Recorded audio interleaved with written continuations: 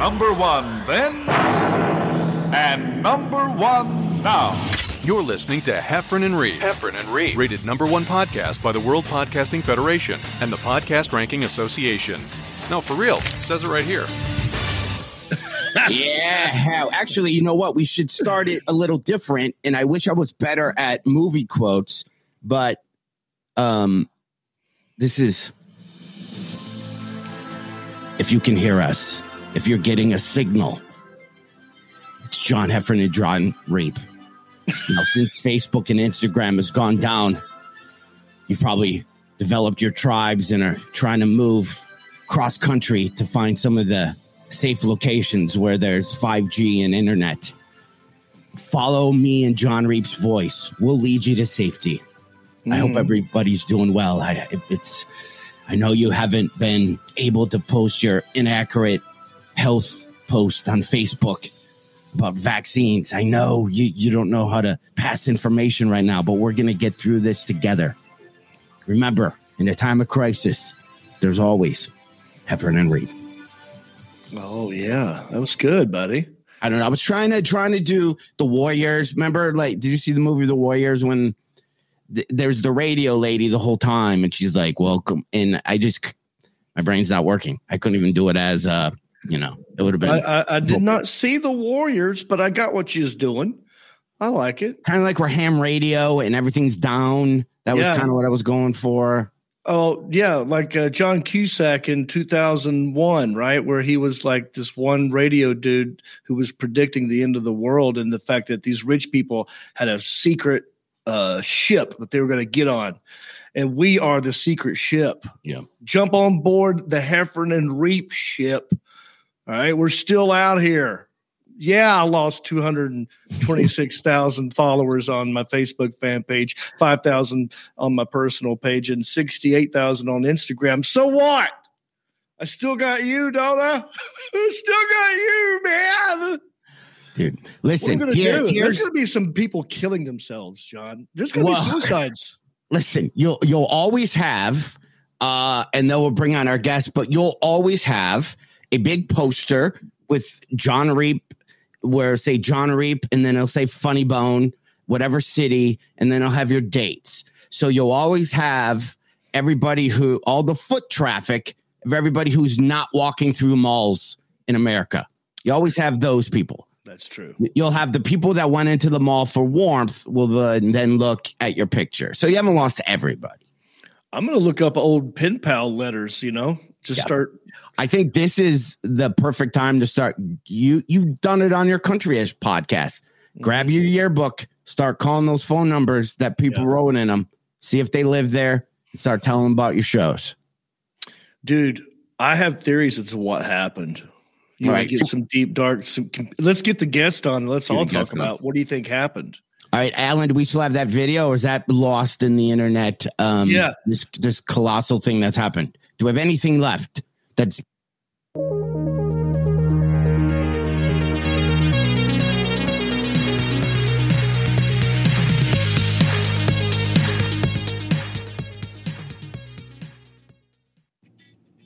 everybody. I'd like to bring on a guest. Been a good friend of mine for I don't even know how many. It could be going on 20 some years, man. Years ago, when there was Instagram and Facebook, we need to tell. Remember that? Adam Ferrara, you've seen Top Gear, Rescue Me. He's all over the place. Decided to have him on this weekend or this today, because this weekend, who knows? Even when you're seeing this, with the way the internet's going, you might not see this till 2030. But so I don't even know. But Adam is performing this. Well, should I say this weekend or the date, John Reep? What's better? Say the date, because, like you just said, we don't know. All right, so it's October 7th, 8th, and 9th. Here's where Adam is, John Reep, and I don't even think you know. First, he's in Holland, Michigan, at the Park I got Theater. the Grand Rapids on the 6th. I got the listening room on the 6th. Oh, there you go. We didn't do that one. You didn't do that one? I got that one. No, we did a thing at like a laser tag golf Top Shot golf place. Yeah, Top Golf. I did that in Vegas. and we didn't have a microphone stand. And there was a karaoke bar. There was a karaoke stage that had 3 microphone stages on it in the same building. And we walked over and we said, can we have one of those stands? And they said no. Yeah. Yeah. People helping people. They're just nothing. They're just no. And I'm sure they had to wake up and make it to church on Sunday. Yeah. But yeah, didn't even. So we did that. So you're at where you said on Wednesday in Grand Rapids. Yep. And then Thursday, that's when you're at the Park Theater in Holland. That place is awesome. That the city of Holland's cool. The theater, right, John? We had 2 mic stands. We had too many. Yeah, that's there. Yeah, Adam, that's what happened. One night, 0 mic stands. Next night, 2 mic stands. The following night, we're back to 0 mic stands. Yeah, so if you have a mic stand, bring it, pack it. Yeah, bring your mic stand. I'm done now. The Holland Theater, you're going to love it. The crowd was awesome. You feel like you're doing a rock show. Right. The only thing they were all nice once we got there, but they didn't put one picture of me and John up or even promote us. Right? They just did that. Who's that guy I always say? Owen, what's his name? Benjamin? Oh, no, you're talking. No. Oh, Gary Owens. Gary Owen. All they did is they were up on him. They posted about him nonstop. Okay. But you'll like the place. That's good. And then the bowling alley ones are really good. You're going to like them. You're going to love them. That's Muskegon, right? Yeah. I got Muskegon on the 9th, and then I got Grand Rapids again on the 8th. So it's Grand Rapids on the 6th, Holland on the 7th, Grand Rapids on the 8th, and Muskegon on the 9th. Oh, yeah. This will be fun, I think. I was pleasantly surprised with what it was like performing. You're literally like on the lanes, and the crowd is looking at you. So the backdrop, visually, it looks pretty damn cool. And you're tempted to grab a ball, just go for it right after a joke. That would be a great little rim shot. You just hit a strike, Yeah. And people aren't throwing bowling balls at you while you're going. You're gonna love it. So all those dates, we'll post it. It's weird because we're doing this. We were gonna go live, old school, and then as of right now, when we're recording this, nothing. Facebook and Instagram is gone. This is like people will be able to talk about this like the winter of 1976 here in Detroit when it snowed so bad. People might still talk about that. Yeah. What you were doing with the Warriors at the front, it was the radio lady, and you only saw the side of her face and the lips talking into the microphone. As the Warriors try to make it across New York. So I got to get back to Coney Island. Yeah, to all fight. So they got to fight through all these gangs, and the radio lady was giving like play by play to everyone. That there was like the underground kind of a score. What's happening? Like, they just made it through one of the minor league teams. We're the orphans. You don't walk across our stuff. Then they got to get in a fight. It's just. Well, I gotta go check that out. That sounds awesome. When did that movie come out? It came out in the 70s, I think. 70s. Kids. Oh, man. The guy was wearing just a leather vest. The other guy, the big guy, had the afro and like Indian feathers. And the Fury, the Fury was a gang that wore Yankee pinstripes with baseball bats, and they had black eyes, and they would beat you up with baseball bats. This sounds awesome. Yeah, dude, it's Warriors come out and play. And Joe Walsh had the closing song, "In the City." Was the Joe Walsh song? Oh, in the city. Yeah. Okay. They could totally redo that movie. No, I think they tried to. I think they tried because it's a classic movie. Like if you're a nerd like me and John, every kid knew that movie, especially in New York because it was about New York. And it was the 70s. We had 3 channels. There was no Instagram and Facebook like it is today, kids. No. I know. What a throwback this is, man. Yeah. I'm loving There's actually more gangs, I think, now than were in the Warriors. Now you have a group with people with red Make America Great Again hats. And then you have all these different everything's more divided. So it's not even crazy gangs. It just No, Somebody's trying to get through gangs one on parade. social media. That's what we need. We got to give them a platform. So, Adam, you have a podcast. Right? For a podcast. 30 minutes, you'll never get back. I got to have you guys on. I would be honored. I'm going to write that down. I have seen clips of it. You got some good guests on there, buddy. Oh, thanks, man. Yeah, I had some fun. I got to talk to. Now, let me ask you guys: are you nervous? Because I got very nervous with a couple of my guests. Do you guys get nervous? Yes. Yeah, I do. Okay, who makes you nervous? Well, right now you, because I'm a fan of you. I don't know. I met you one or two times. It's been great every time. I love what you do. Thanks, pal. I put you up there with, some of these other greats, and I always get nervous when it's a good comedian, and I'm like, I don't want to say something or do something stupid. But yeah, that happens. We worked together in Seattle. We were at a casino in Seattle. It was the last time we worked together. That's right. You were doing the Hemi commercials. Yeah. I was doing Top Gear. I remember we signed a bunch of cars. I signed cars. People bring their cars. I'm signing like visors of cars and stuff. But I remember, you know why I remember? There was a green pillow in my hotel suite that matched the couch that I stole. So every time I go back to my place in New York, I see that green pillow. I go, I got that in Seattle. Yeah, I like taking little souvenirs too. I like you. That's great. We both have dabbled in automotive stuff. I've walked out. I'm sure you've done this too, where people come up to you after the show, like, "Hey, can you come outside the parking lot and sign my dashboard, my car?" And I've done this like an idiot. I've followed people all the way out of the parking lot. I get in their car, they shut the door. I got like, at any second they could just tank me. Yeah, now you can't leave. But I signed a fire truck in Philadelphia. We were on Rescue Me. We donated the fire truck we had to the Philadelphia Fire Department, and it was me, Leary, and Lenny Clark. We did the Tower Theater, and they brought the truck out, and I signed it. And my wife was so mad at me because I just thought we were signing a truck. I didn't know it was a press event, so I'm wearing this stupid hat and my Rescue Me shirt, and I look like an idiot. But yeah, I got to sign a fire truck. But yeah, car people are great. I got to when we were doing that. What I would do, because the show is real popular with the kids, and sometimes kids weren't old enough to come in and see us, so I would on social media, when it was running. I would say, come to the parking lot on a Saturday, all the kids that can't get in, and we'll take pictures. And there's like these minivans would show up, and these kids are running out, and you sign and taking pictures. And you see the parents like this.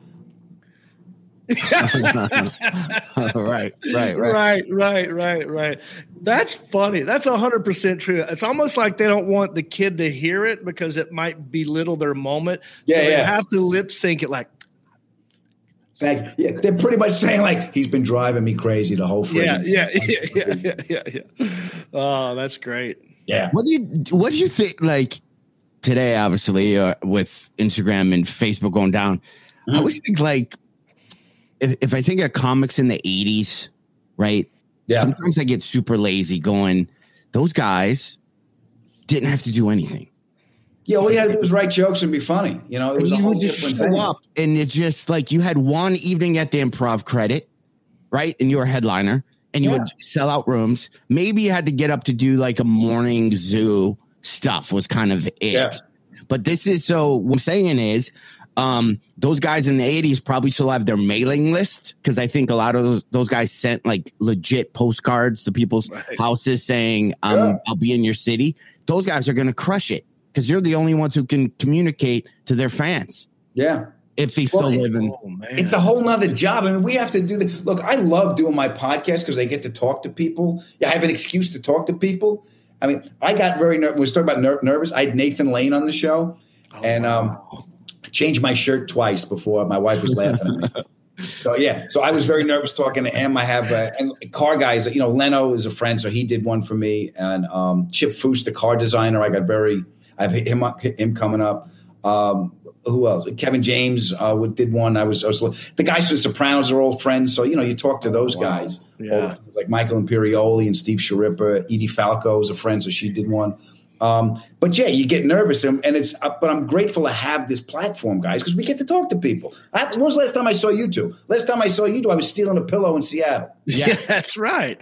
No, I think you're onto something, Hef. It's like the fact that.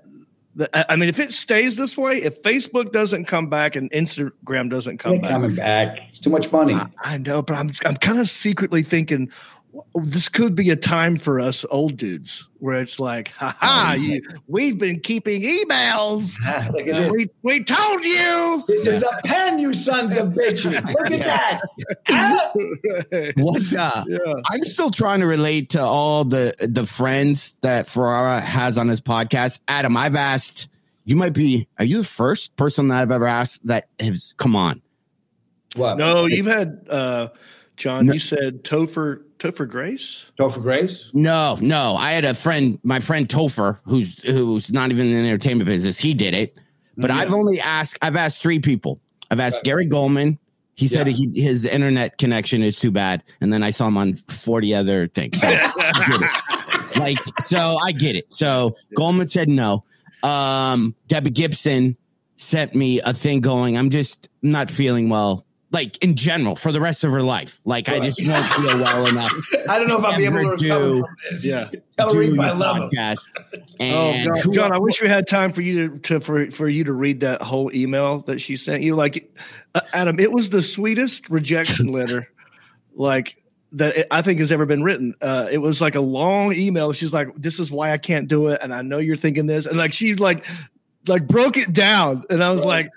That's how you say no. It's a lot of effort in that, but it was probably more effort than just to do the Dopey show. It's like no, she should have just come on. Spell check and appearance. Just come on. Right. Yeah, I'm looking through who else said no to me, but just like pretty much, and people who are on like, did Monster Brony say no? Yeah, my last email 5/12/20. Can we push Jabroni, not Jabroni? Jabroni, that's what I meant. You can't call him a jabroni. Jabroni, yeah. He said, well, Adam Ray, did he? Oh, I didn't realize I'm pissed at all these people. Man, as soon as Instagram comes up, I am unfollowing. I did that. Even people who middled for me, you motherfucker. I did that. Okay, you know who said no to me? William Shatner said no to me, and he's going into space. He won't come on my podcast. He's 90 years old, but he's going into space. Wait, is that true? I mean, I believe it. Okay, well, I didn't know that. He's going on after that rocket. I just saw a headline this morning. Yeah. Oh, man, of course. That's so appropriate, though. Yeah. I did there. I'm kind of it's weird that Instagram is down because for the last 3 weeks, I've been just unfollowing everybody. I'm gonna be honest, and I've told you before with John. There's comics, and maybe I'm insecure or jealous. And I know if you were able to post, if this was on Facebook, you're gonna say, "Well, you're probably not funny because you have the word comedian in your Instagram handle. That shows you suck." But I stopped following a lot of comics because when I saw their tours and I saw every day that they were working, I would feel crappy about myself. Oh, yeah. I just started acing out people. I'm like, you know what? I don't need to see success. I know. It's not me. It's you. I can't handle it. Listen, I know I've been for 33 years. I've kept a career, but for some reason, things bug me. So I'm like, I'm going to, and I'm blowing out everybody. And I'm going to follow 5 people. I just had this goal, right? Like Reap was one. My girlfriend was one. And then I was going to kind of have a 3-slider one where every couple, like Arby's, is maybe like my 3rd, and then like the 2 you had to win top. Arby's gonna have that people. He loves my tour dates are not intimidating enough to make him depressed. Yeah. I'm like, I get to stick around. Yeah. I know Reed's got so many holes in his dates. I feel okay with this. Yeah. And then the few dates he has, they're with me. So we're good. We're on good terms. Okay. You want to know what code in my house is, boys, with my wife? Like when we at night, she goes, Adam, can we just enjoy a movie? You know what that means? That means if we're watching a movie and I see somebody I know, I'm not allowed to yell out, he's working? Yeah. Right. I know that guy. Wait a minute. I auditioned for that. I didn't read for this and he got it. You know? Yeah. So I went through Instagram and I was going and I was just like, I just scrolled to the very beginning and I was just going to start smashing the unfollow. Right. But then I get to a comic I knew. I'm like, well, do I unfollow? And I kind of but then when I hit the unfollow, it shows you. If they don't follow you, it'll say, do you want to keep them in your follow? Or you can, blow out the whole thing. No comic that I felt bad about unfollowing followed me. They weren't even following you. They weren't even following me. It's a nothing burger, John. I mean, this is great. Well, right. maybe and now it doesn't. It's not even around to bother you anymore. Isn't this great? You know what that is? That's like my grudge against Mark David Chapman. I hate him because he shot John Lennon. He has no idea I have this hatred for him. He doesn't know, but yet I have it. And it's ruining your life. Yes, I'm miserable. See? So John, you gotta just let go. Now, maybe John did this. Maybe somehow. I mean, I have theories as to why this went down. You guys have theories? Why did we lose Facebook? Who is at the bottom of it? John Heffron, go. I tweeted this picture, and I'm going to show you it right here on the camera. Okay, do you see that? Yeah, that's you, right? That's me. Oh, sorry, it's horrible. Commodore 64. I tweeted that in 1984. I wrote code called 10.4.21. So it was the Heffron virus. I'm the reason. And yeah. So, you gave Facebook and Instagram COVID. I'm pretty sure it had to do with the 60 Minutes thing. They're pulling some shit down. They're cleaning some stuff up. They're wiping out some evidence. Oh, we're back. Oh, now that's good. Now, so it happened last night. Oh, we're going down. Really? Yeah. Okay. The timing's very suspicious. I saw the same thing, and Sunday Morning had something on it too. CBS Sunday Morning show. So there were two stories about the Facebook whistleblower going off. Yeah, the Wall Street Journal had the articles for a week coming out. Nothing just happens. They spoon feed you a little bit, and then all of a sudden, we had an outage. Really? Yeah.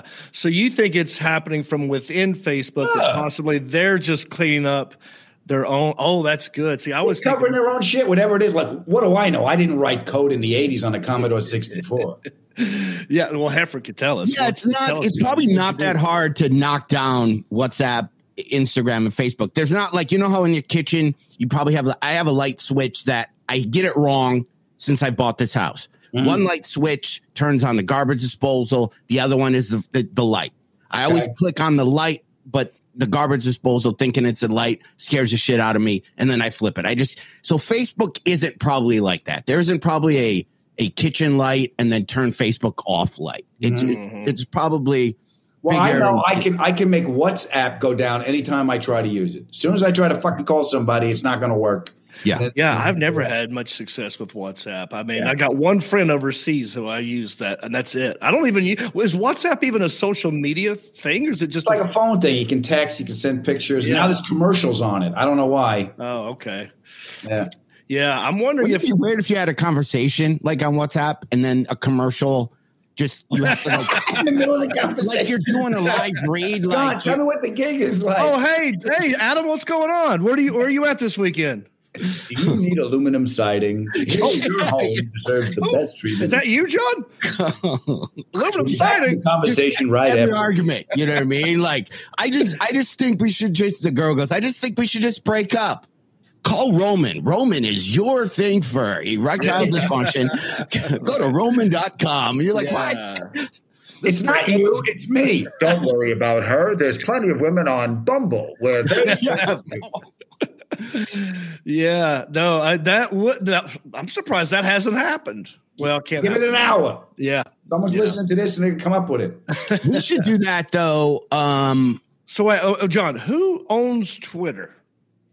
The guy with the beard and the wool Jack Dorsey guy. Is he friends with Zuckerberg?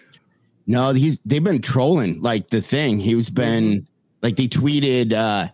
Literally, the tweet said from Twitter, literally, hello to everyone.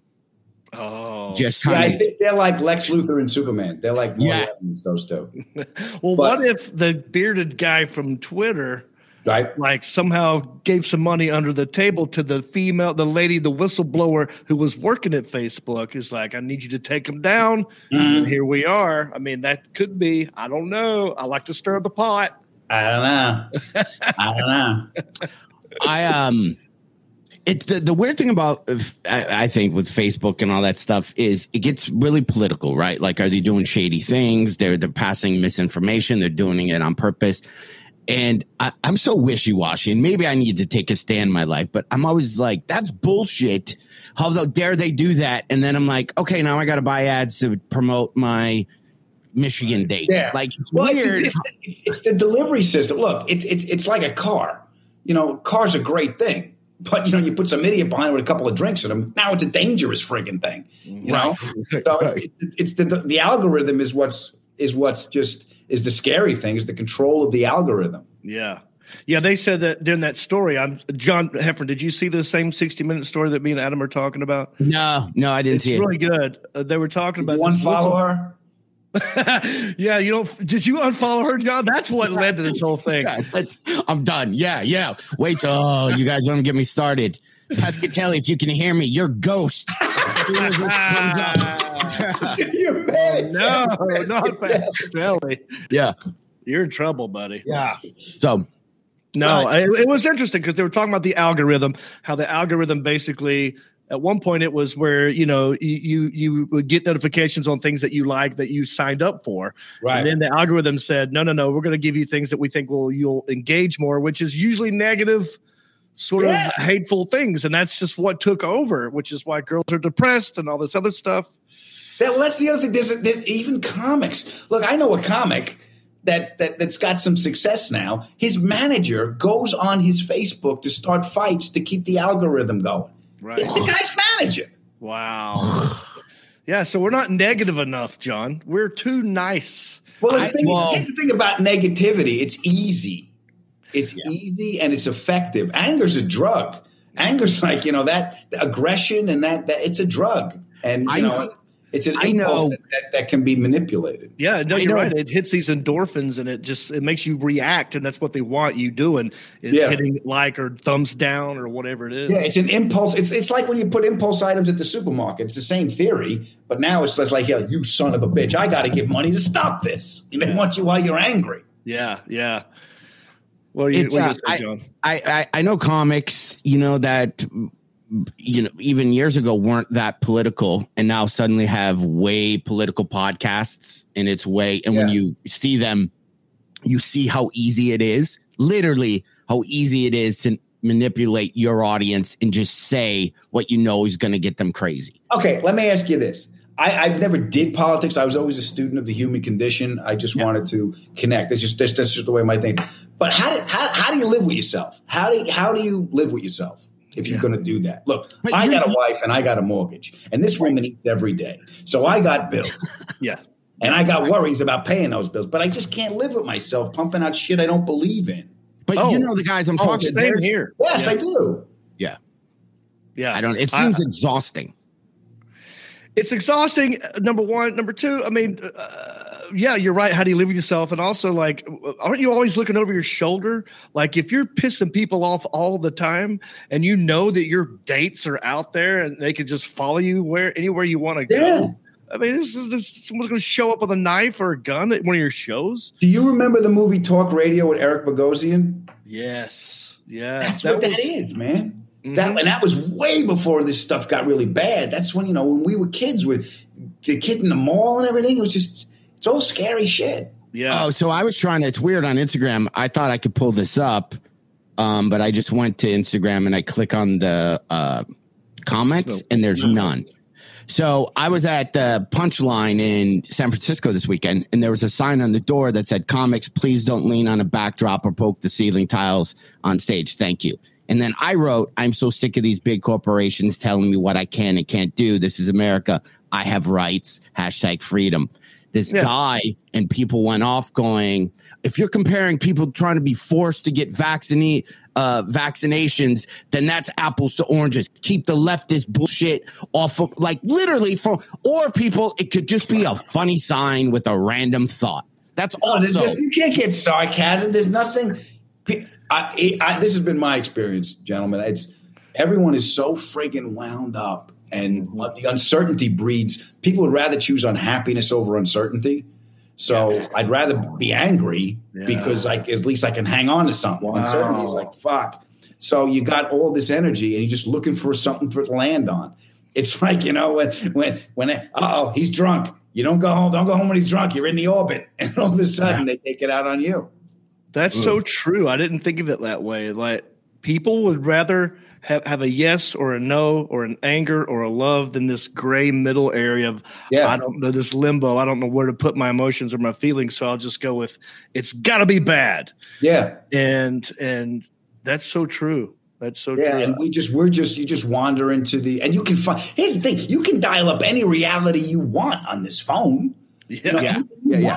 You can, and the people with the algorithms can feed you whatever. I got friends of mine, people I love very much. Like, I did the research. No, you didn't. I love it when people say that. I did you don't know what remote turns on the TV. What research did you do? You brain trust. I also, and I brought this up, Adam, in the last podcast. It's funny because I think the three of us are the same. Like, I look at myself as a distraction comic. I would joke about relationships, random fun things. And for that hour that you're at my show, it's just kind of fun pop music. It's Matchbox 20. I'm not making you, I'm not changing the world. I'm not trying to get you to sign a petition. It's just the thing. Well, other comics have the approach of, you got to use your voice for social change. You're being hacky if you're not challenging people's thoughts and minds. I'm like, ugh. Okay. Well, first of all, I'm not playing, the challenging club. I'm playing the comedy club. So step one is be funny. Okay. Thank you. Yes. Be Thank you. funny first. And if you can be funny with a social message or a point of view, God bless you. The jester was the one that could speak truth to power. He was the hunchback that could tell the king going, "You're fat." You could say it. Yeah. Right. So, I mean, even the stuff I'm writing now, I'm taking the position of, here's my position. And I got a bit in my act. It's like I'm in the middle lane just trying to get home. That's all I want to do. I want to get home. I don't want it too far to the left because then you hear defund the police. Like, no, we need the police. Right. I don't go too far to the right because then you hear wearing a mask against the Constitution. I don't think the virus read the Constitution. I just want to go home. I just want to go home and take care of my family. So I'm willing to do stuff that reflects my point of view to be authentic to my position, but I'm not going to shit on someone else's position because it's you're entitled to it. Look, I'm married. I've been wrong many times. I'm used to it. Thank you. That's a great point. I don't like it when people have these hard facts or these hard truths based on what? I mean, you don't know. All I know is that I don't know everything. And I don't like it when people talk so confidently about something when I know, like, you don't even know what you're talking about. Yeah. Like 100% to speak that so, like, boldly and truthfully. But I'm like you, dude. I'm going to stay in the middle lane.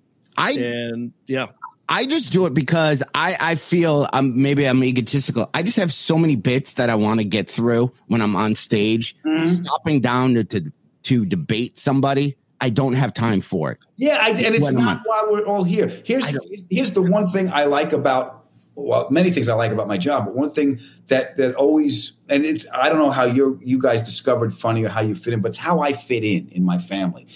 I found my usefulness by making everybody laugh. My dad was my hero. Worked like a dog. Came home every day, saw that look on his face, worried about money, food on the table, but I could just see that look. I love cars. I didn't have his mechanical ability, so I always felt less than. But when I made him laugh, that look went away. And that smile came on his face. So for that moment, I was like, oh, that's what I can do. I can take it away. I can make that. And that translated into, I'm playing for the guy or the girl laying in bed at night, single mother, whoever's raising a kid, staring at the ceiling going, how the hell am I going to pay for all this? How am I going to get through all this? The guy or the woman just trying to make it all work. They've spent money to come and see me. They've made their choice with all the entertainment choices to come and see me. They got a babysitter. They got a 2-drink minimum. Whatever's bothering you, I'm going to take it away for an hour. Right. Yeah. Right. You're going to have the bullshit when you go home. But for right now, let me make you happy. Yeah, I agree. Here. I'm with you too. I like John, you were saying that a lot of these comics are, there's the new wave where it's like, well, we have to have a social justice thing in our act. And it bothers me when I hear it too much without a laugh. Yeah, without a laugh. There needs to be a laugh. There needs to be a laugh. I mean, TED Talk. Yeah, it's like you're doing a TED Talk. And that's fine if you just call it a TED Talk. Don't call it a comedy show, Yeah, but you see, boys, we've been in country over 25 years. Easy. Yeah. So we've been doing this, and there's a natural change and progression to anything. Our line of work, the way we approach it, our craft. I appreciate the craft. If I don't see the craft, then that makes me angry because I think you're not like you kids today. I'm like, you're not doing what the art form is. Right. You're perverting the art form for a different means. And maybe I'm a get off your lawn guy, but no, you have to respect. I think, or it's when you start. So when I started, but there's guys our age. I'm trying to think if there's guys who've done it as long as we have. No, there's guys our age, and most of them are dead. Yeah. If they've changed their thing. But when I started doing comedy in the 80s, right, I think it's like whatever musical genre was going on at the time, right? 80s bands sounded like 80s bands. 70s bands sounded. So when I started comedy, every comic I saw on TV was, have you seen this commercial about this? Have you seen? That came from Robert Klein. It was very that. And then it kind of started getting a little personal. And then, now it's even more and more personal. And now first thing on stage, a comic puts his drink down, and I was raped by 5 people when it's like, whoa, like, so now it's like really kind of extreme. So I do the same comedy that I did in the 80s, and people have said, well, you haven't developed. I've always just kind of talked about relatable stuff. But you're talking about your truth, and you're true to what you're true. Look, I just went back to, I still got my apartment in New York in the city. So I went back to the Cellar, and I did spots at the Cellar for a couple of weeks. And you get your city legs back. I mean, that's the Octagon. The Comedy Cellar is the friggin' Octagon, because you're following Amy Schumer's coming in, Chris Rock before he got the coat. Everyone's coming in. So you got to get good quick, and you see different styles. And you've been in that room. It's tiny, low ceiling, and there's no in between. Next act, and it's just boom, boom, boom, boom. Mm-hmm. There's no time for stuff that doesn't fit, because you're going to lose the energy that you have to enter at the level of the room, and that room energy is so high. Yeah. You got to come out throwing fire. Yeah. And that's a different thing, which I lost that skill, is that short set pop in guest spot thing. I'm not in that world anymore. Like when it comes back, because I'll be honest with you, I was like Bambi on the ice when I came back. And right. Okay. Yeah, right. And then the second set, I went, okay. And you become a better editor. I was going to say writer, but you become a better editor, because I always looked at it like, boys, we go on the road. If you write 2 new minutes on the road, it's like buying cocaine. Then you come back to New York and you boil it off and you make crack. So if you write 2 minutes on the road, you maybe have 30 seconds or a minute of bang, bang, bang. So you become a better editor in New York and in that environment. Yeah, that's true. Isn't it funny how so we're good at doing an hour. It's like, okay, you take a week off, you go headline, you're like, okay, I got this. Mm-hmm. Then you do that for what? I don't know, 10 years. And it's like, okay, you need to work on a TV set, and that scares the crap. It's harder to edit. It's harder to bring it down. What from this hour of comedy I have, what am I going to choose? What 7 minutes represents everything? Or what do you do? How do you do that? That's very hard to do. Well, here's I wanted to do those. Like I did Letterman, Leto, and Tonight Show, and Corden, all that stuff. I do them. I don't particularly enjoy them that much because it's not my style. But once I figured out how to do them, I was like, okay, it puts structure into the anxiety. Lack of structure triggers my anxiety. That's the uncertainty, John, we're talking about. Yeah. I figured, all right, I'm going to put my best joke second to last, because the last joke, you raise your hand, the band kicks in. Why are you going to waste an applause break? There you go. So I put that second to last. What's that joke about? I want to build to that joke. And I know I got to get a laugh in the first 10 seconds, because that's what the producers are going to tell us to do. So you just boom, boom, boom.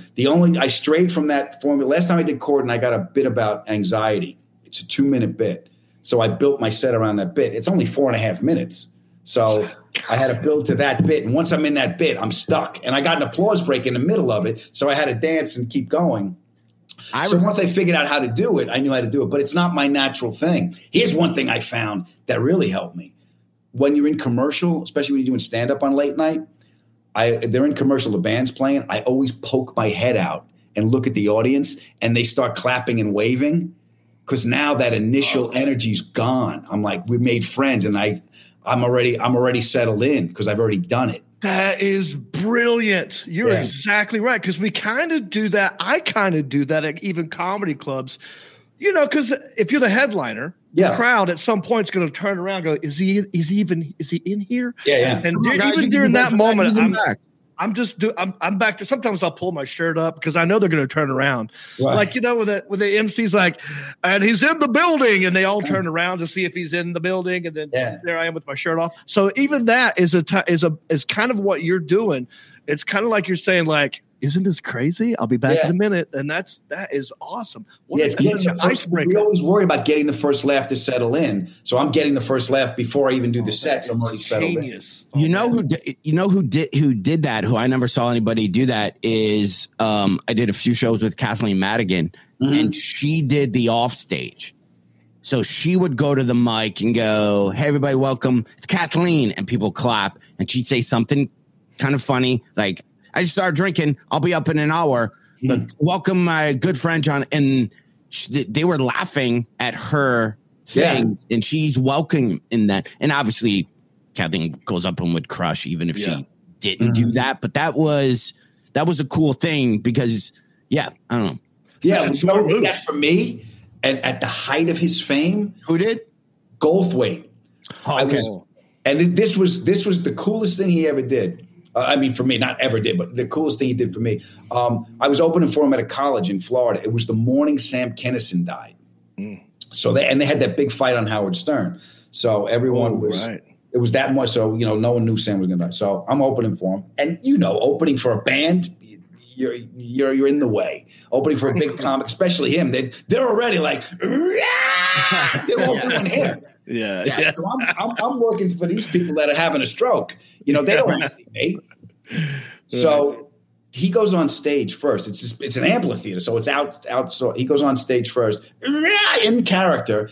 Then he breaks character. He goes, "I just want to take a minute and tell you that Sam Kinison died, and we didn't get along." And his voice starts breaking character. We didn't get along, and if we're ever going to apologize, now we can't. So if you're mad at somebody, think about not being mad at them because this feeling really sucks. I'm going to be out in a little bit, but my friend Adam Farrar is going to come out and entertain you for a little bit. Here he is now. And he introduced me. So he gave me credibility with the crowd.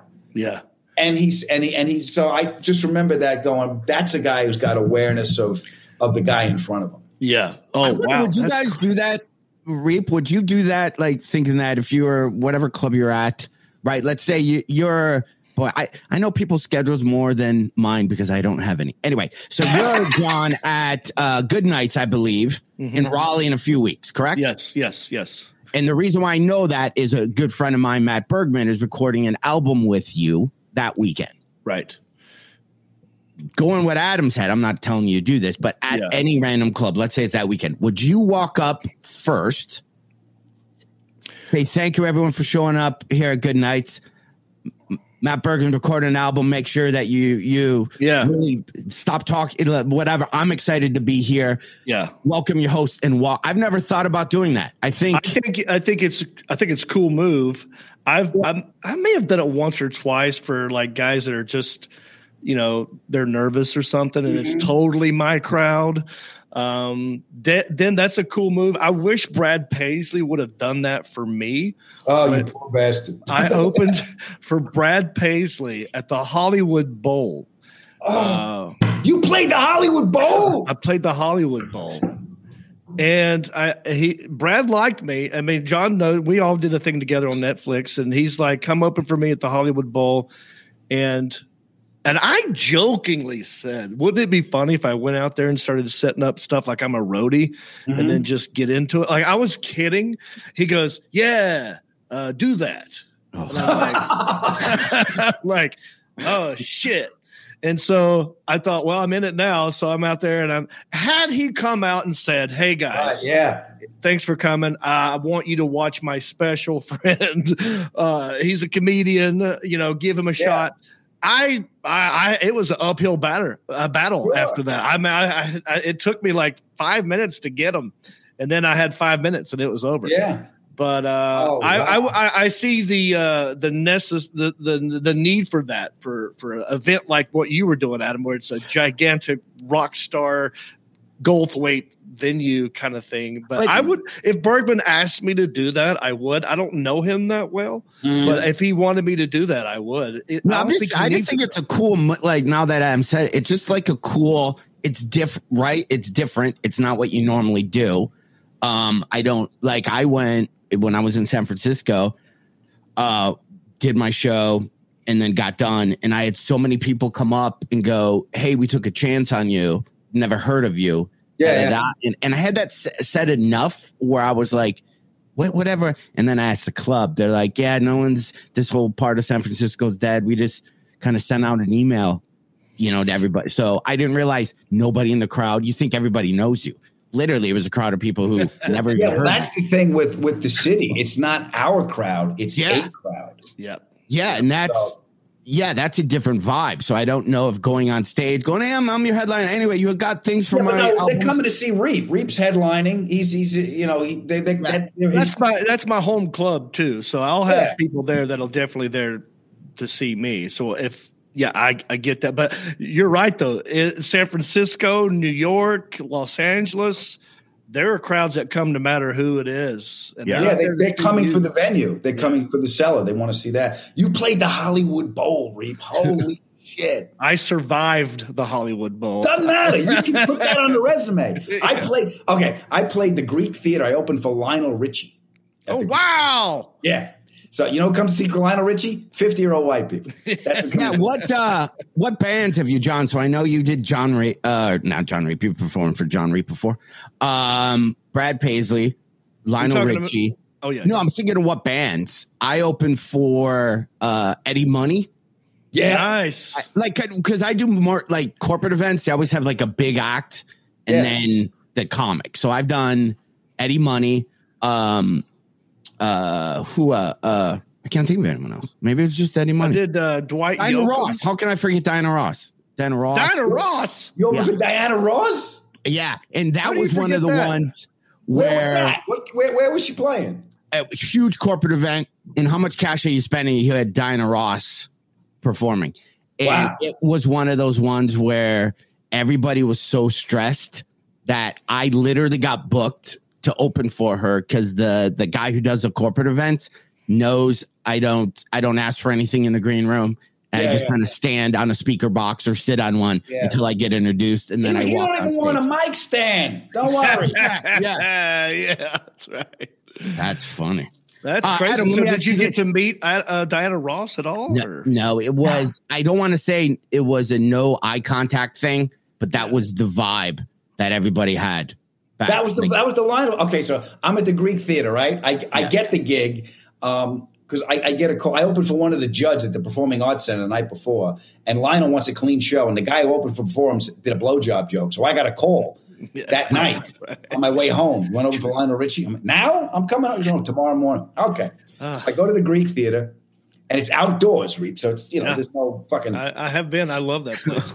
So I'm on stage, and you don't know if you're laughing. People are coming in, and he's not going to see him. You're just there. I do my 20 minutes. I walk off. The whole band is on the side of the stage. Sheila E. was in the band. I'm looking at Sheila E. She's gorgeous. And this giant bass player, this Ving Rhames looking guy, standing there, comes up to me after I go, goes, "You did great. Usually we just stand here to watch motherfuckers die." And then Lionel walks by. He's ready to go on stage. And, I'm still got the adrenaline, and I meant to say hello. So I turned to Lionel. I went, "Oh, there's," and they said, no, you can't look at him. Because, I didn't know you weren't allowed to. Because I just turned as he walked by, and I went, "Hello." They went, "No, you can't look at him." Oh, that's great. Well, he seems like a super nice guy, though. So you couldn't talk to him or anything? I guess, he's in his work mode. The guy from Train was like that, too. I opened for Train at this outdoor thing in Vegas, and he's in his zone. And, I can respect somebody who does it. Carlin was that. I opened for Carlin, and you can't go into the green room. Yeah.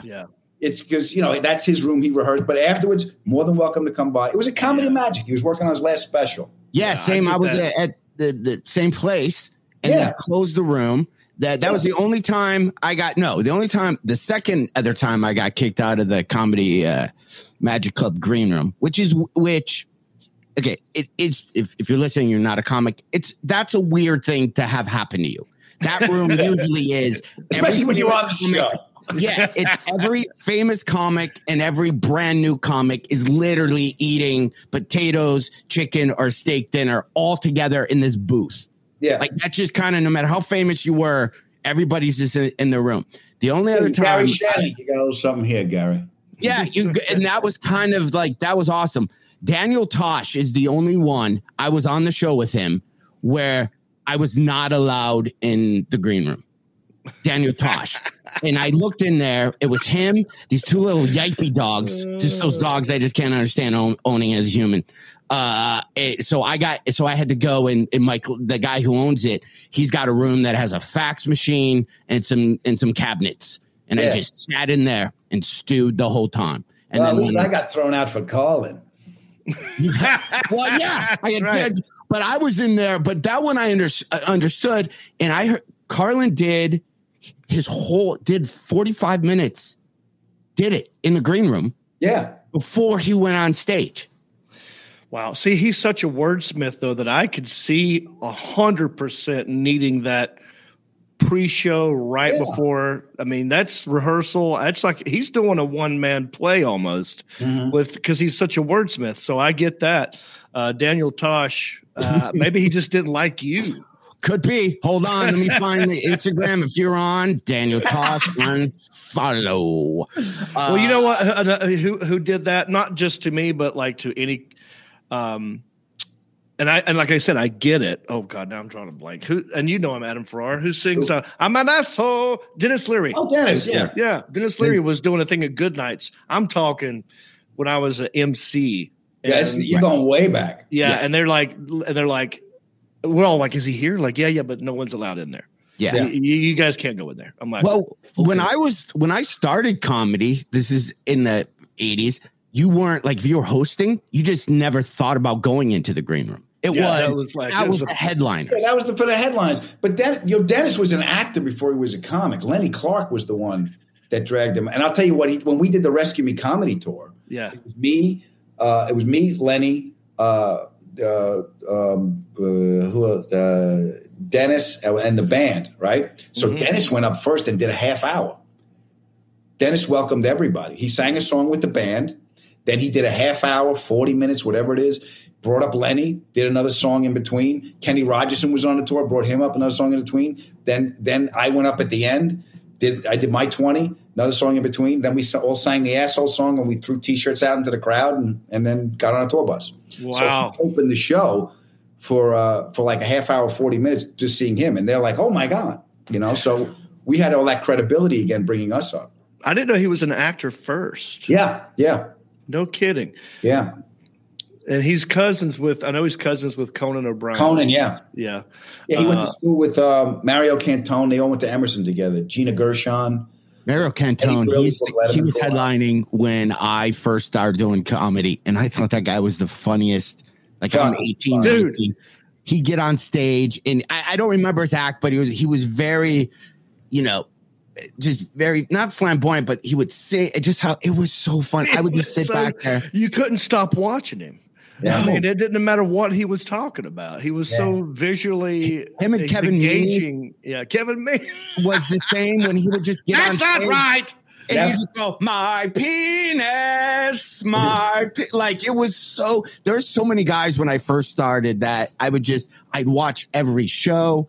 I would just go, man, just amazing. There's a guy named Chris Rush who started with Carlin in the city. He started before there were comedy clubs. He recorded his album at the bitter end, and that guy just ripped the top of my head off. It was just like he's one of those guys like Pryor. First time I saw Pryor Boys, it was the Santa Monica concert. It was a VHS tape. I went to one of those parties. When your mom and dad would take you to the parties and they get the warning in the car. Like mom would turn around like, now don't behave like an animal. Your father does good business with these people. Right. Yeah. So they were all watching Pryor downstairs. They went up to have coffee. I snuck into rewound the tape. I'm standing up with my mouth open, just watching him. He didn't have an intro. He just walked up and grabbed the mic and started talking. Wow. I didn't understand a lot of it. I was 12, but I remember saying out loud to nobody, like, look what this man can do. Right. Holy shit. How old were you? You said you were 12 when you saw 12. that? Wow. Wow. The bit where he's walking through the woods, a black guy walking through the woods and a white guy walking through the woods, the snake bit, the heart attack bit. Like I said, I didn't understand a lot of the drug stuff. But I was like, this guy's amazing. But at that age, you're at least aware of the power he's having on other adults live in that moment. And it's like, that's a drug. That's crazy. And to realize if I repeat that stuff on the school bus, I'm making people laugh. Right. I'm not going to get beat up. So it was like a defense mechanism. Mm-hmm. Like I found my funny through him. I think we all find our funnies through, we learn how to be funny by people that we connect to, and then we find our voice in there. Who was it for you, Reep? Wow. Well, as a kid, I would watch, everybody watched cartoons growing up. And then I remember the certain station would play old Jerry Lewis and Dean Martin movies. Mm-hmm. And as a kid, I remember watching Jerry Lewis, and he's like a cartoon. Yeah. And I would laugh my head off at Jerry Lewis. And that's how I got into like adults doing comedy. Mm-hmm. And then it switched. As I got older, I discovered Steve Martin. Yeah. And then, then of course, Richard Pryor, all these other guys. But it started there. I remember the first comedian I saw live where for an entire hour I could not stop laughing. And I had my hand up begging them to stop talking so I could breathe. And it was Brian Regan. Yeah. Who is still one of the best ever. Yeah. So, but yeah, it started with Jerry Lewis. I still think he's one of the greatest. I got introduced. So my mom worked for this place in Michigan called Binder Building Company. Mm-hmm. And Mike Binder, who's a director in a comic, he was like 19 or 20 doing stand-up comedy. He came into the office where my mom worked, and she asked him about thing, and he goes, I'm working on, and I remember him doing a bit to my mom. I don't even know what it was, but I was a little kid. Whatever the math is, I'm 11. I'm like, why is this guy his cadence? Why is he talking to my mom like this? It was weird because he was not talking like this. He's like, so I'm working on a bit. You ever walk into a store and the animatronic guys are, and it was almost like it was a rehearsed conversation. And I was just confused on why he talked that way. And I asked my mom, why does he talk that way? I didn't. And he's like, he was doing a stand-up comedy bit and my mom was a huge laugher. And then I'm like, I don't. So then she got me George Carlin plays for my stuff. Mm-hmm. Steve Martin, like I got it. And as I'm listening to Carlin's, I'm like, I think he's got a book thing about like pussy or something. And I'm asking my mom, she's like, that part's dirty. And I kind of just was like, oh, this is kind of a cool thing. Yeah. Mm-hmm. Yeah. And then I got the Carlin and I got the Steve Martin album for Christmas. Yeah. And so, that one was just with King Tut on it. I'm playing King Tut over and over. Who do you think? As I got older, it changed. I remember it going from like Steve Martin, and then it kind of got like Pryor, Murphy, and then I got on a whole kick. And this was like I was 19, or I call it my gangster phase, where I was like, women ain't nothing but hoes and tricks, right? And I was like, it was all about Andrew Dice Clay. Yeah. For about 3 or 4 years for me. I memorized an album, a double cassette thing that he did called The Day the Laughter Died. Yes. I had it memorized. Right. And I remember thinking, this is the funniest thing I've ever heard in my life, because he eventually walks the whole room. Yeah. He did that at Dangerfields. That was just his recordings at Dangerfields. Yeah. It's insane. But I had never heard anything like that. Right. And just his attitude. Then the whole New York style was crazy to me back then.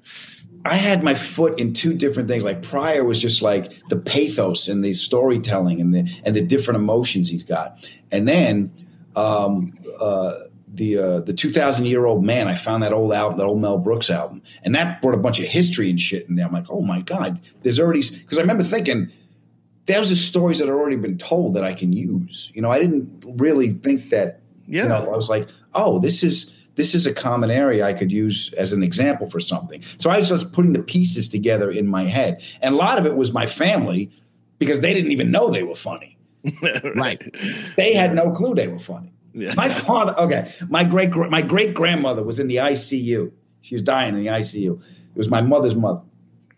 My mother's grandmother's mother. Mean woman. Just a mean woman. She's a miserable drunk. She used to hit us with a cane. She was a mean woman.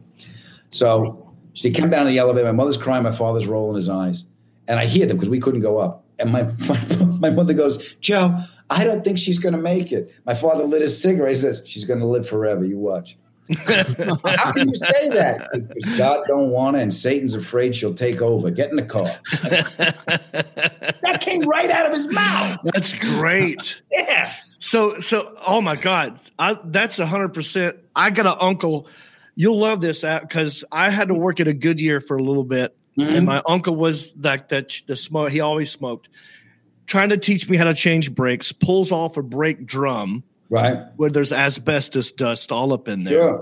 He waves off the dust, and I'm not. This is a real thing, like what you just said with the cigarette. He goes, "Get back, that stuff will give you cancer." Like that. And he wasn't trying to be funny.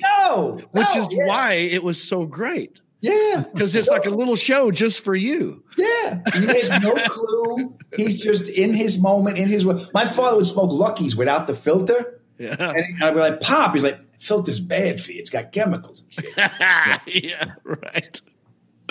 Oh my God. John, what about you, bud?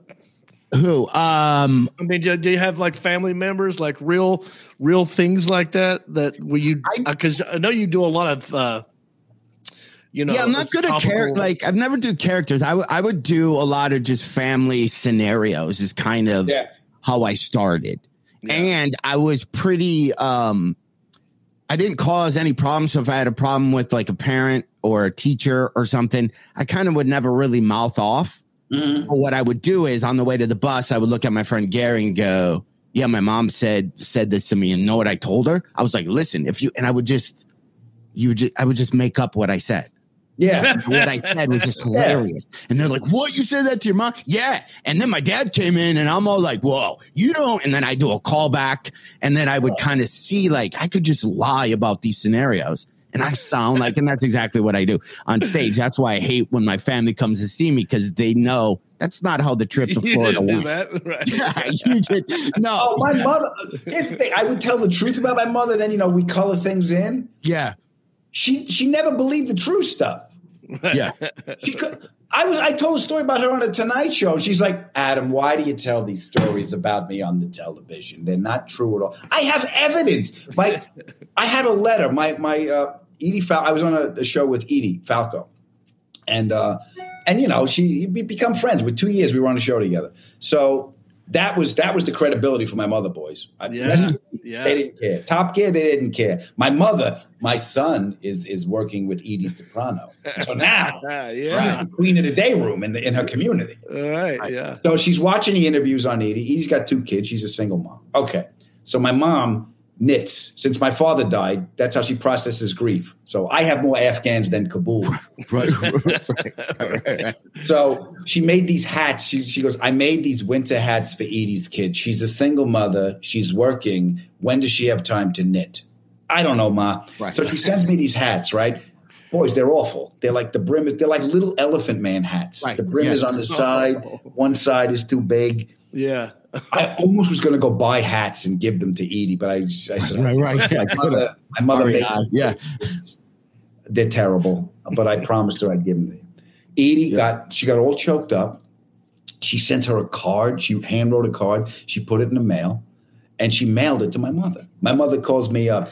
Let me tell you what a lady Edie Soprano is. Okay. There was no email. She didn't push send. She got a gift. She went to the store. She bought a card. She licked a stamp, and she sent me a letter. I have it right here. I go, what'd you do with it? Well, I made a copy. I had one of them I had laminated. I put it in the curio. The other one I put in my bag to show the girls. So I tell the story on the Tonight Show. Right? Edie's laughing. We come in the next day. My mother's like, why do you make this stuff up? I go, Ma, the letter's right there. You did it. Right. Yeah, that's great. Yeah. But yeah, John, you have that storytelling stuff in your act that I like. I love your bit when you're out to dinner with your wife and some couples get in a fight and your marriage gets infected by the fight. Yeah. You know how it's funny. Let me show you how I refurbish bits. Right? So after I got divorced, I had all this marriage material, and it was good stuff. And I didn't know how, it's like, it feels like such a waste, but I didn't want to lie. So now what I did with that exact bit, I switch it to COVID and say that they're super spreaders. And I take that same thing. And that's why I'm glad that we're 6 feet apart, is so arguments don't jump from table to table. So I took that bit and gave it to a different couple and then do that. And it's a little smoke and mirror. It's funny. It's the smoke and mirror. That's Let me ask you, Adam, how just about writing, because I got excited because I did. I'm horrible at sitting down and going, okay, I'm going to write some. I'm going to write. Yeah, now. me too. I write on stage. I do it for somebody who wanted writing help. Yeah. Right. Some other comics. So I go, okay, I'll sit down and I'll try to do. So I kind of did it for that person, but I don't do it for myself. So I went on stage this weekend in San Francisco, and I just told a story about something that happened to me at this Amazon Go place, and it crushed.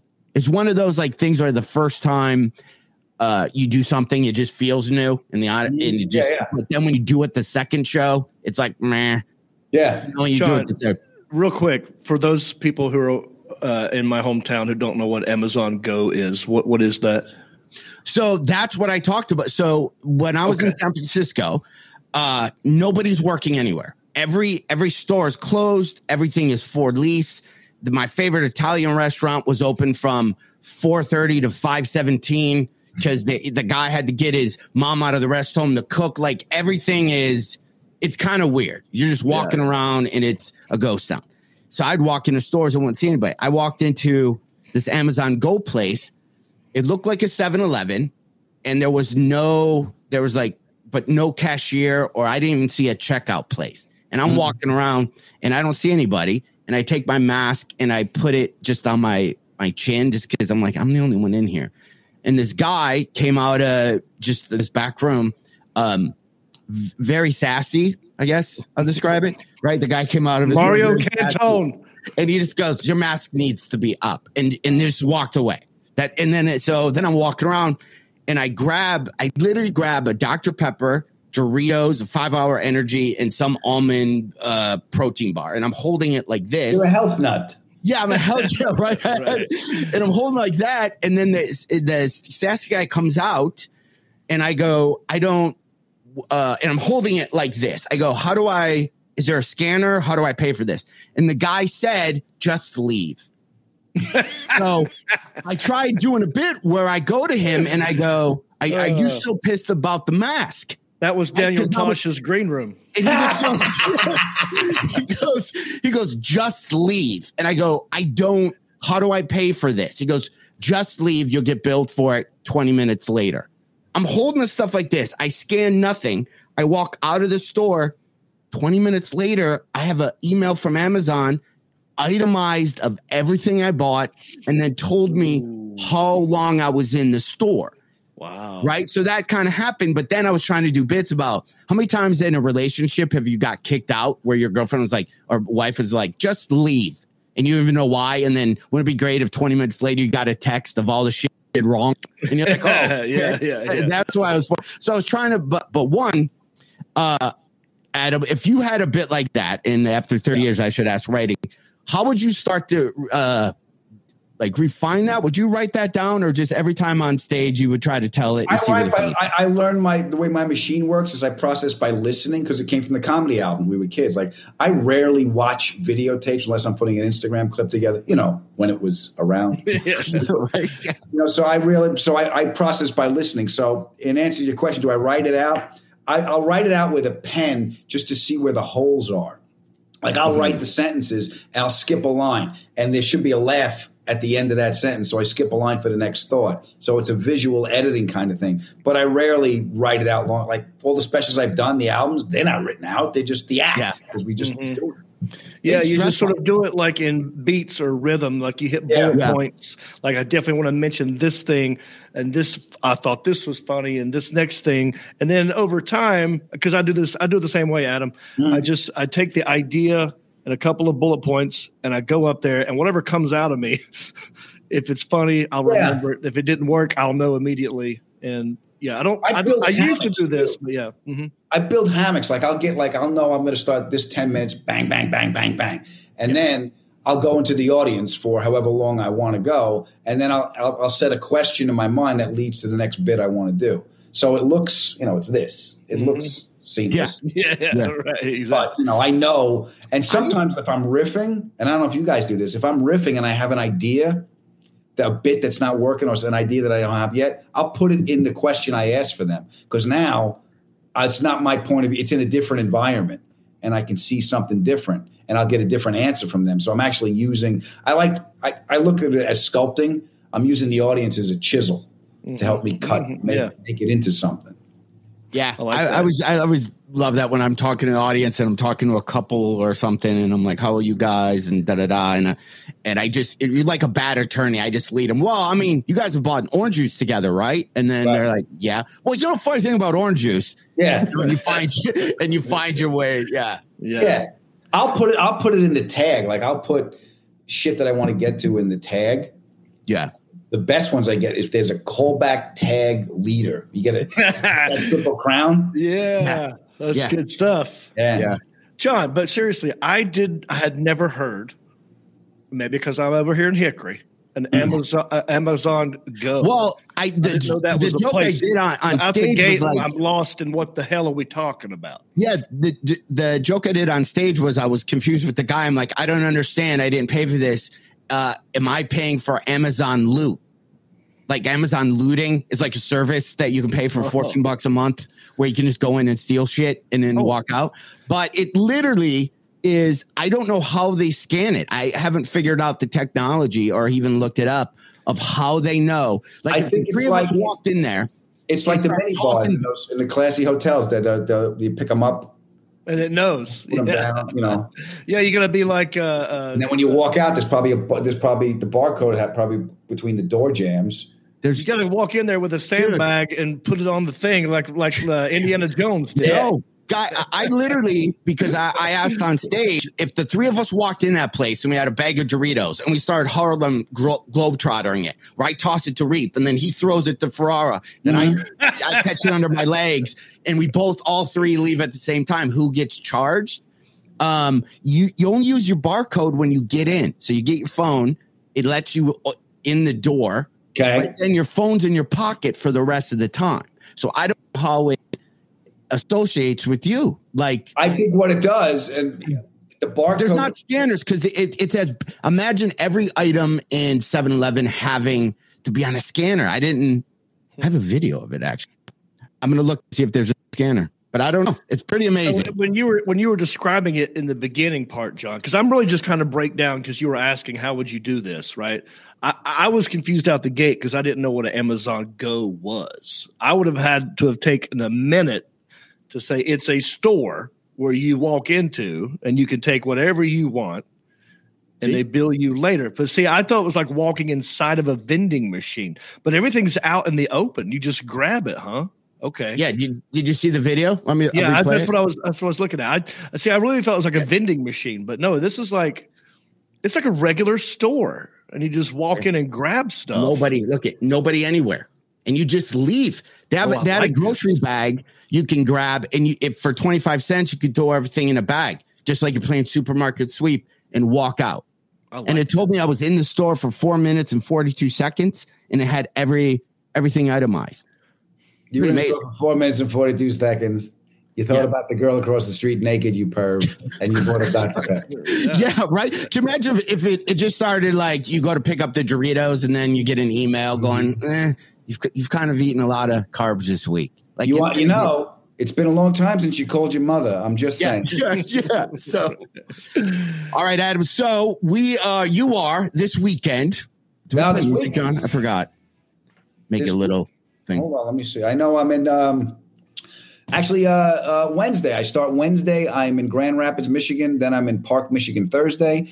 Then I'm back in Grand Rapids, Michigan on Friday. And then Saturday, I'm at the Back Alley Comedy Club in Muskegon. Yeah, that's October, depending on if it's 2050, October 6th, 7th, 8th, 9th, 2021, year of our Lord. Yep. Right? That's what year it is. Yeah. Then I'm in Hilarious, like the Cleveland. bowling Then I'm at the alleys. Mohegan Sun Casino in Uncasville, Connecticut, and all the tour dates are up on adamferrar.com. And I used to be followed by John Heffron. Apparently, Yeah. Yeah. good to see you, Rape. It's been too long, my friend. You too, brother, and I agree. And thanks for doing this, man. And I hope to work with you and be on your show. Yeah, I gotta have both of you on my show. We'll have some laughs. I really enjoyed my time with you guys. And let's make a deal now. If you guys ever work with each other, the three of us, whoever's going up last has to walk on stage first and introduce it. Introduce the other guy. Yeah. Totally. Yeah. Easy. And no one's gonna give a shit, but we'll do it. Yeah, right. Yeah.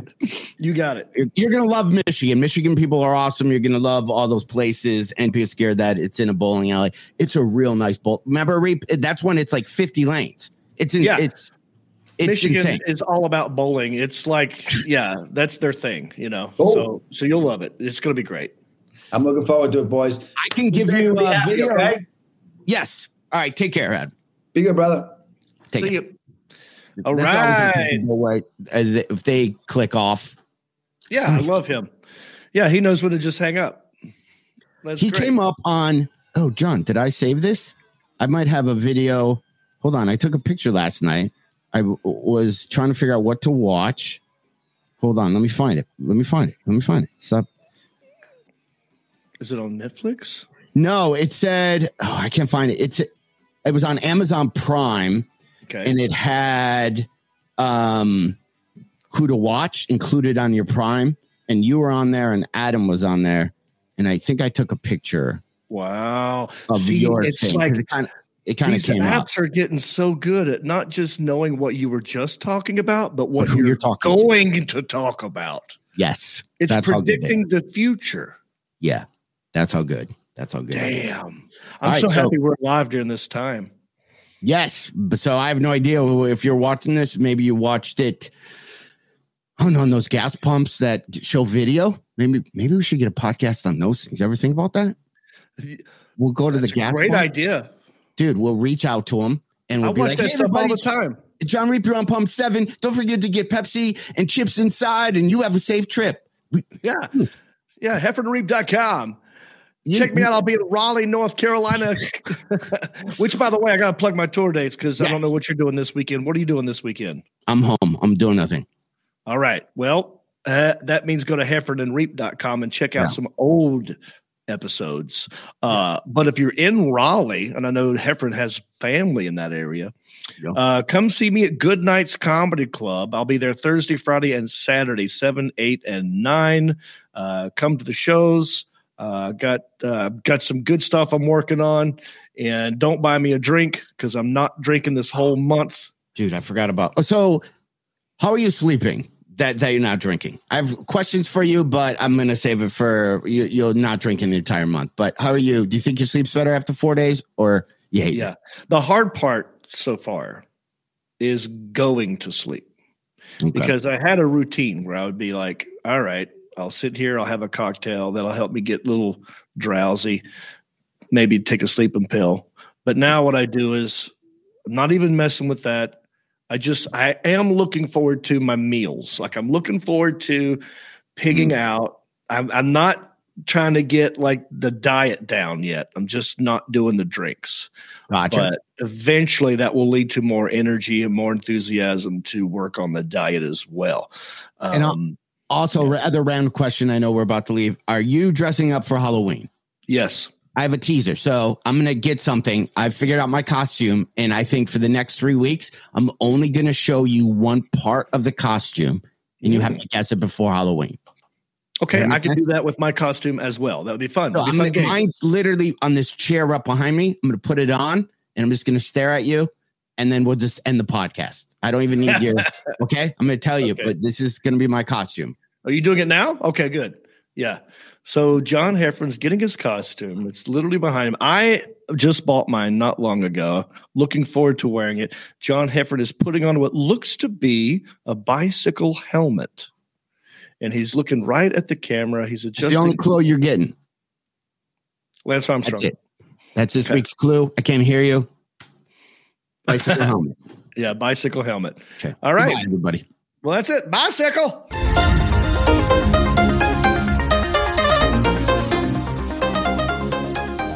Since you love the Heffron and Reap show, please go to iTunes and let them know. Rank the show and leave a comment. We don't care what you write, you know. They, Heffron and Reap, have low self-esteem.